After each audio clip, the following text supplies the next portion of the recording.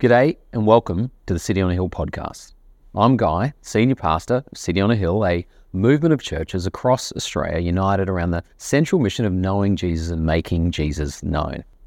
Whether you're on your morning commute or sitting down with a warm cup of coffee, I hope this message fuels your faith, hope and love. And while we're here, let me encourage you to prayerfully consider supporting this ministry. You can do that by heading to cityonahill.com.au.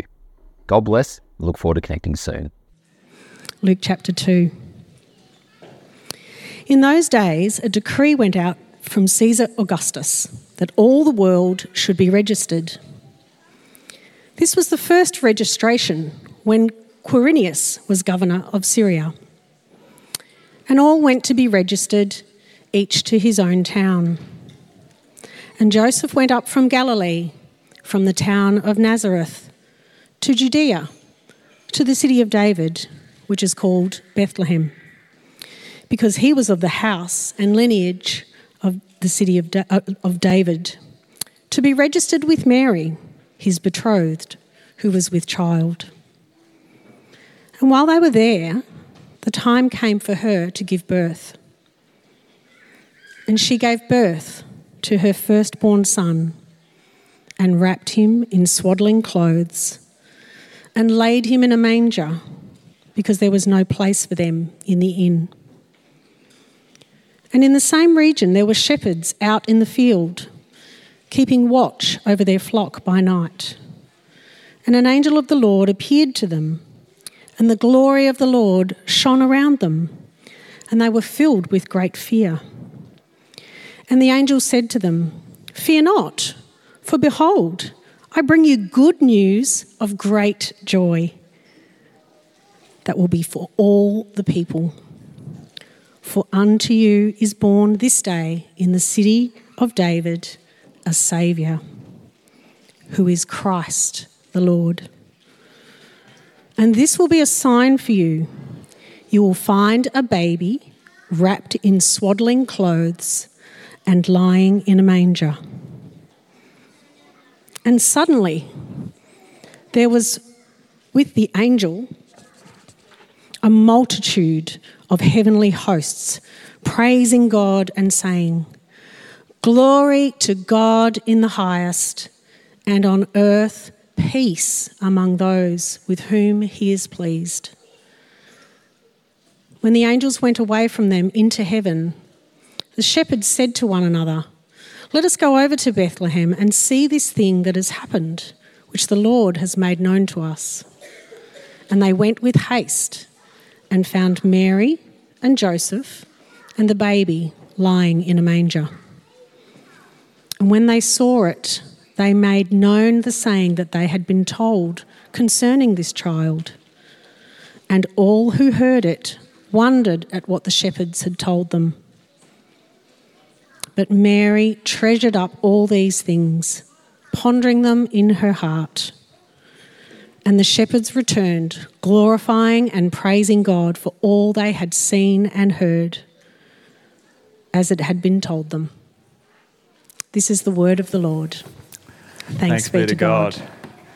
Thank you too, Lisa. Good morning, everybody. Merry Christmas. How are we this morning? Good. Who got up the earliest? Have we got any 5 a.m.ers? A few? Any 4:30? Any pre-5 a.m. parents in the room? Nice. I appreciate you're going to be able to pay attention this morning. Hey, if you're new or visiting, my name's Nick. I get the joy of being the lead pastor of this church, and we here at City on a Hill, we do this every Sunday. It is Christmas at every Sunday, except next Sunday. Don't come next Sunday. But every Sunday, other than next week, we are here gathering to want to know Jesus and make Jesus known. I thought we should start with a round of applause. Our band members have given up their Christmas morning so that we could worship. So let's put our hands together for the band. Thank you, band. We appreciate that. Hey, I've got a Christmas gift for you this morning, and that is a shorter sermon. I am going to be brief this morning. Today we get the chance to focus in, I guess, beyond the cultural custom that is Christmas, to focus in on why are we here, and what is it that we're celebrating, and why is it that we sing to Jesus? Why is he worthy of worship? So in keeping with that goal of wanting to have a shorter sermon, I've just got really one thing in our passage to focus on. One element of the story of Jesus' birth on that first Christmas day to point out for us. And to get us there, let me start just by telling you that one of the great reliefs for me that Christmas Day has finally come is that we no longer have to wrap any more presents. I am terrible at wrapping Christmas presents. While we're clapping, we should put our hands together for my wife, who wrapped all of the Christmas presents for my family. But for me, unless it's a perfect rectangular prism, maybe a book or something, then I need multiple bits of sticky tape, and there's going to be holes in those bits, and there's going to be kind of the white underside of the wrapping paper sticking out, and then that needs to be cut off, and so then there's it gets all puffy. I'm terrible. A few weeks ago, my family were able to go to the Melbourne Basket Brigade Christmas Toy Wrapping Day, where there was about 100 of us volunteers wrapping toys. They get kind of donated presents to give to kids who wouldn't otherwise have gifts. And I've just, since then, had the thought that, the kids who get the presents I wrapped are going to have a very anticlimactic Christmas morning as they receive these very ugly-looking presents. Well, this morning, I bring it up because the one thing that I want us to focus on this morning, this Christmas, is the wrapping. The wrapping. You might have missed it in our passage this morning, but there is particular wrapping that Jesus, baby Jesus, came in this morning, and Luke wants us to know about it. Luke particularly is the only biographer of Jesus. We have 4 of them, Matthew, Mark, Luke, and John. But Luke is the only one who focuses in on this particular detail. And so just as the angel said to the shepherds, hey, this will be a sign for you, I think the wrapping that Jesus came in is also a sign for us. And so we're going to talk about that. If you weren't here with us yesterday, we looked at the book of Luke, but chapter 1. Today we're chapter 2. Yesterday was chapter 1. And we heard at the beginning of the book of Luke, he's a doctor, but he was commissioned to be a bit of an investigative journalist to, back in the day, 2,000 years ago, in the time, to investigate the claims of this Jesus, the claims of the early Christians about who this Jesus was and what he came to do. And so he got commissioned and sent out to kind of interview the right people, to talk to the right people, to go to the eyewitnesses and ask them, hey, did you really do this? What really happened? And he did it so that the person who commissioned him, a Roman official named Theophilus, would have certainty of the things that he heard. And so today we want to pick back up the book of Luke for ourselves to get certainty that we aren't just kind of doing Christmas again this year because we did last year and we've done it every year and it's just a thing. We aren't just doing Christmas because it's a cultural custom. We aren't doing Christmas because somehow this ancient myth exploded in popularity. No, we're doing Christmas because this is about a real historical event that actually happened and has real world implications for you and for me. And so Luke wants us to be sure of what actually happened in the life of Jesus. And so he starts with the birth of Jesus and he tells us details about that birth. You might have picked up as Lisa read it out for us that he tells us about who was the Caesar at the time. He tells us about who was the governor of Syria at the time. He tells us the specific details about how Joseph had to take his family to the particular city of his hometown, Bethlehem. And then Luke shares this seemingly inconsequential detail. Let me read it for us in verse 6 and 7. And while they were there, the time came for her to give birth. And she gave birth to her firstborn son and wrapped him in swaddling cloths and laid him in a manger because there was no place for them in the inn. So Luke is the only one who wants to point out the swaddling cloths. He points out the swaddling cloths. Now, the swaddling cloths are a little bit like Christmas wrapping paper, but for babies, for humans. I learned this when I first became a dad, that you need to swaddle a baby very tightly in order to kind of keep their arms close to their body while they sleep so they don't inadvertently wave their arms when they're sleeping and wake themselves up. And just like wrapping paper, it's perhaps no surprise that I wasn't very good at swaddling my children. I got a few photos I found on my iPhone as I was thinking, this was a good example of me, kind of my first goes at swaddling, and then kind of most of the time it kind of became like that, wasn't very good, and then because I wasn't very good, it usually it usually turned out like that. I wasn't very good at swaddling.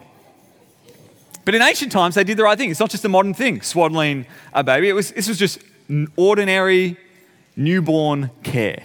And so Mary knew what to do when Jesus came into the world. She wrapped him in swaddling cloth. But that reality tells us something incredible. God didn't just take on human flesh, but was also embodied in the same kind of frailty, the same kind of vulnerability, the same kind of weakness, the same kind of you might unwittingly flail your arms and wake yourself up vulnerability that you and I had when we were just days old as babies ourselves. And so baby Jesus, whom Augustine just told us in that great poem, who created the world, we're told, who keeps the world spinning and your life going, became so human that he could not even control his limbs as a baby boy. And so the swaddling cloth points us to the need of Mary to treat Jesus as the tiny, vulnerable, helpless baby that he was. And that tells us something about the kind of God who has come to us at Christmas. That he is infinitely powerful and yet has still come to us to become intimately acquainted with our weakness, with our humanity, with our vulnerability. One author commenting on this says, "The arrival of the incarnated Son of God is a study in contrast between how God did it and how we might have done it."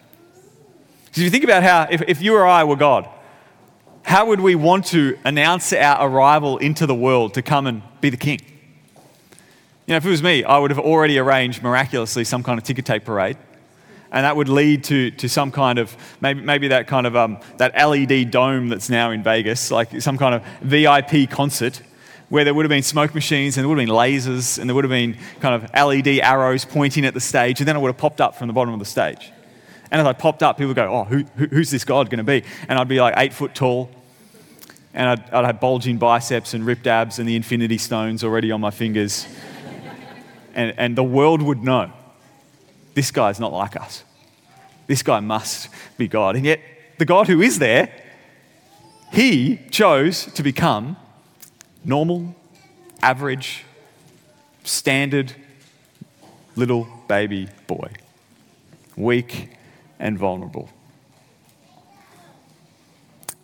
The angel appears to the shepherds, and Luke tells us that the angel himself also brought up the swaddling cloths. In a nearby farm, there are some shepherds out there, and we start to read something that though Jesus is just like us, there is some distinction.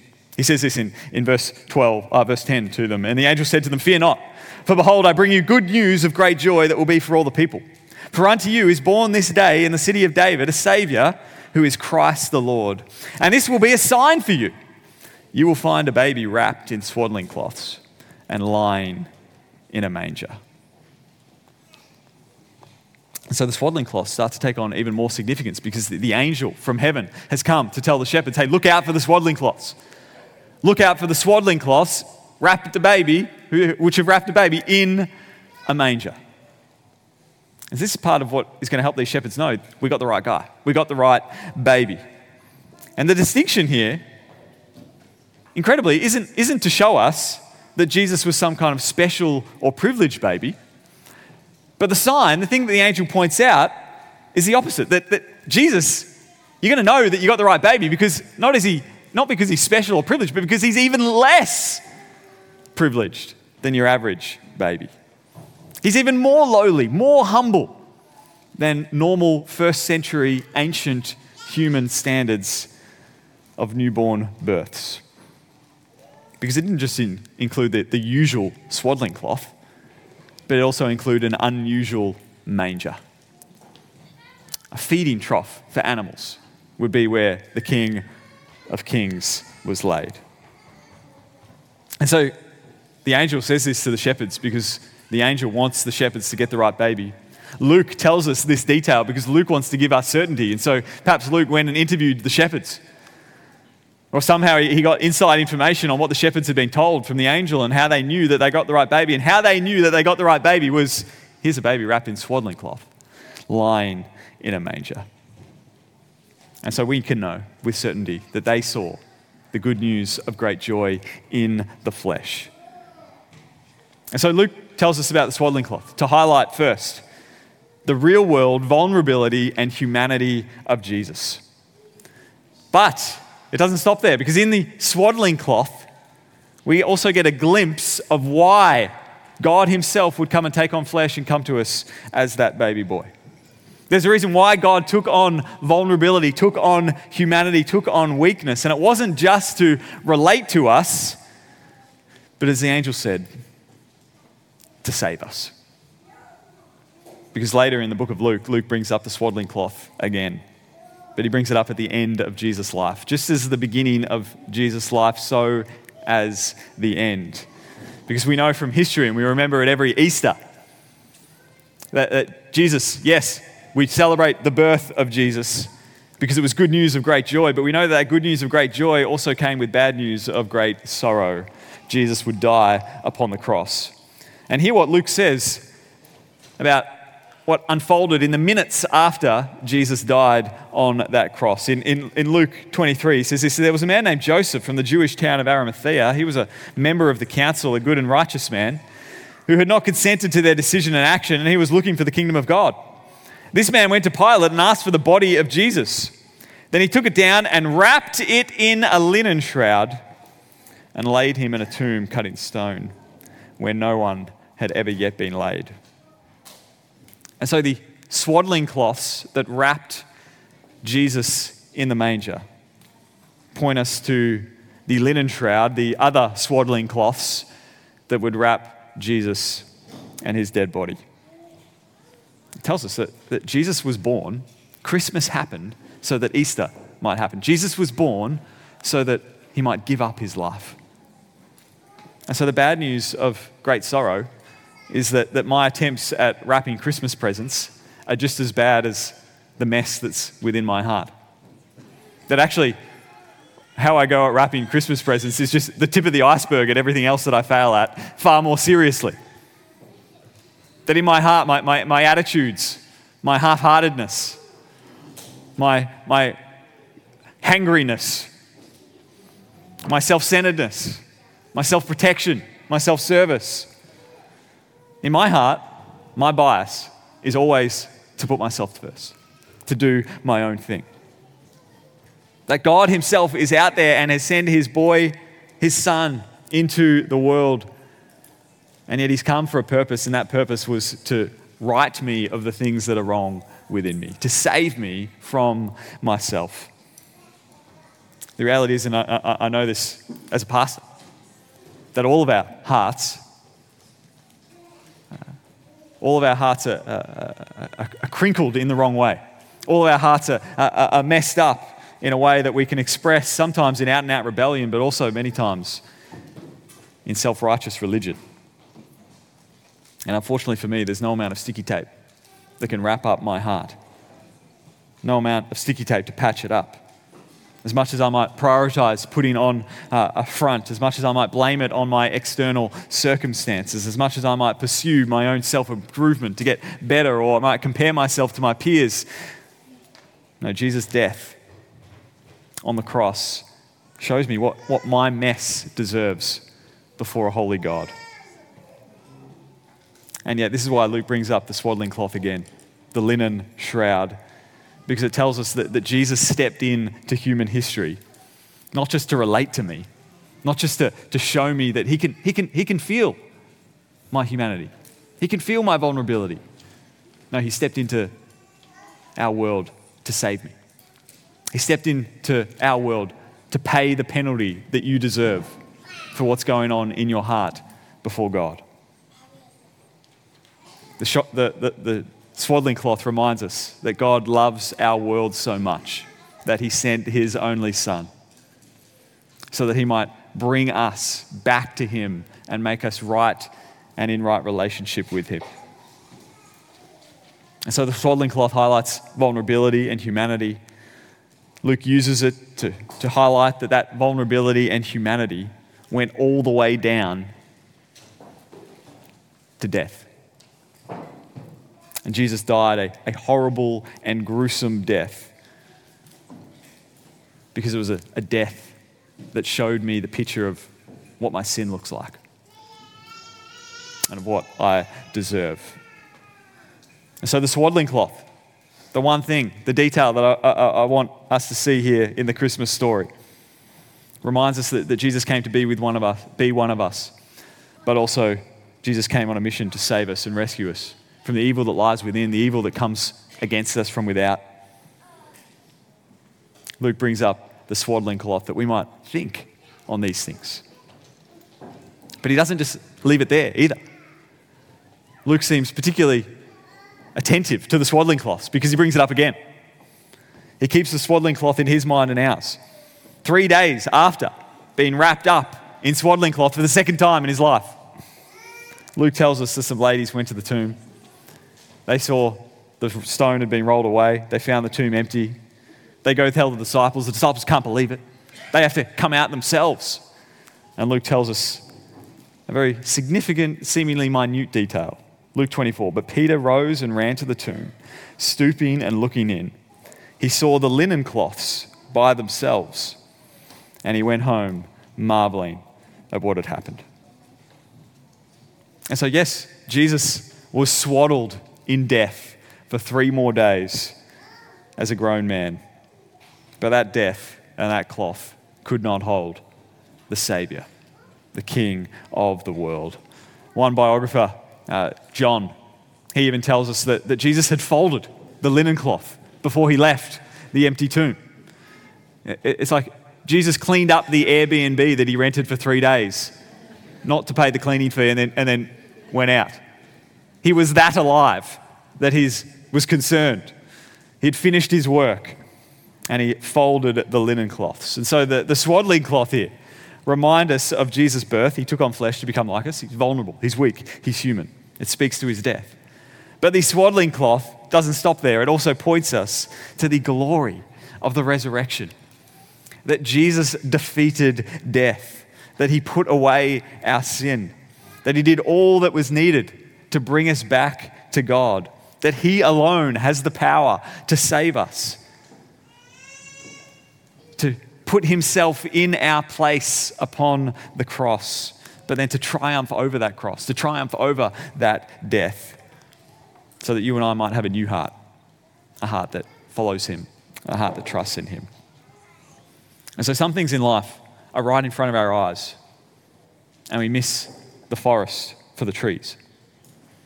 This is one of those times where it might be right in front of our eyes and we miss the trees for the forest.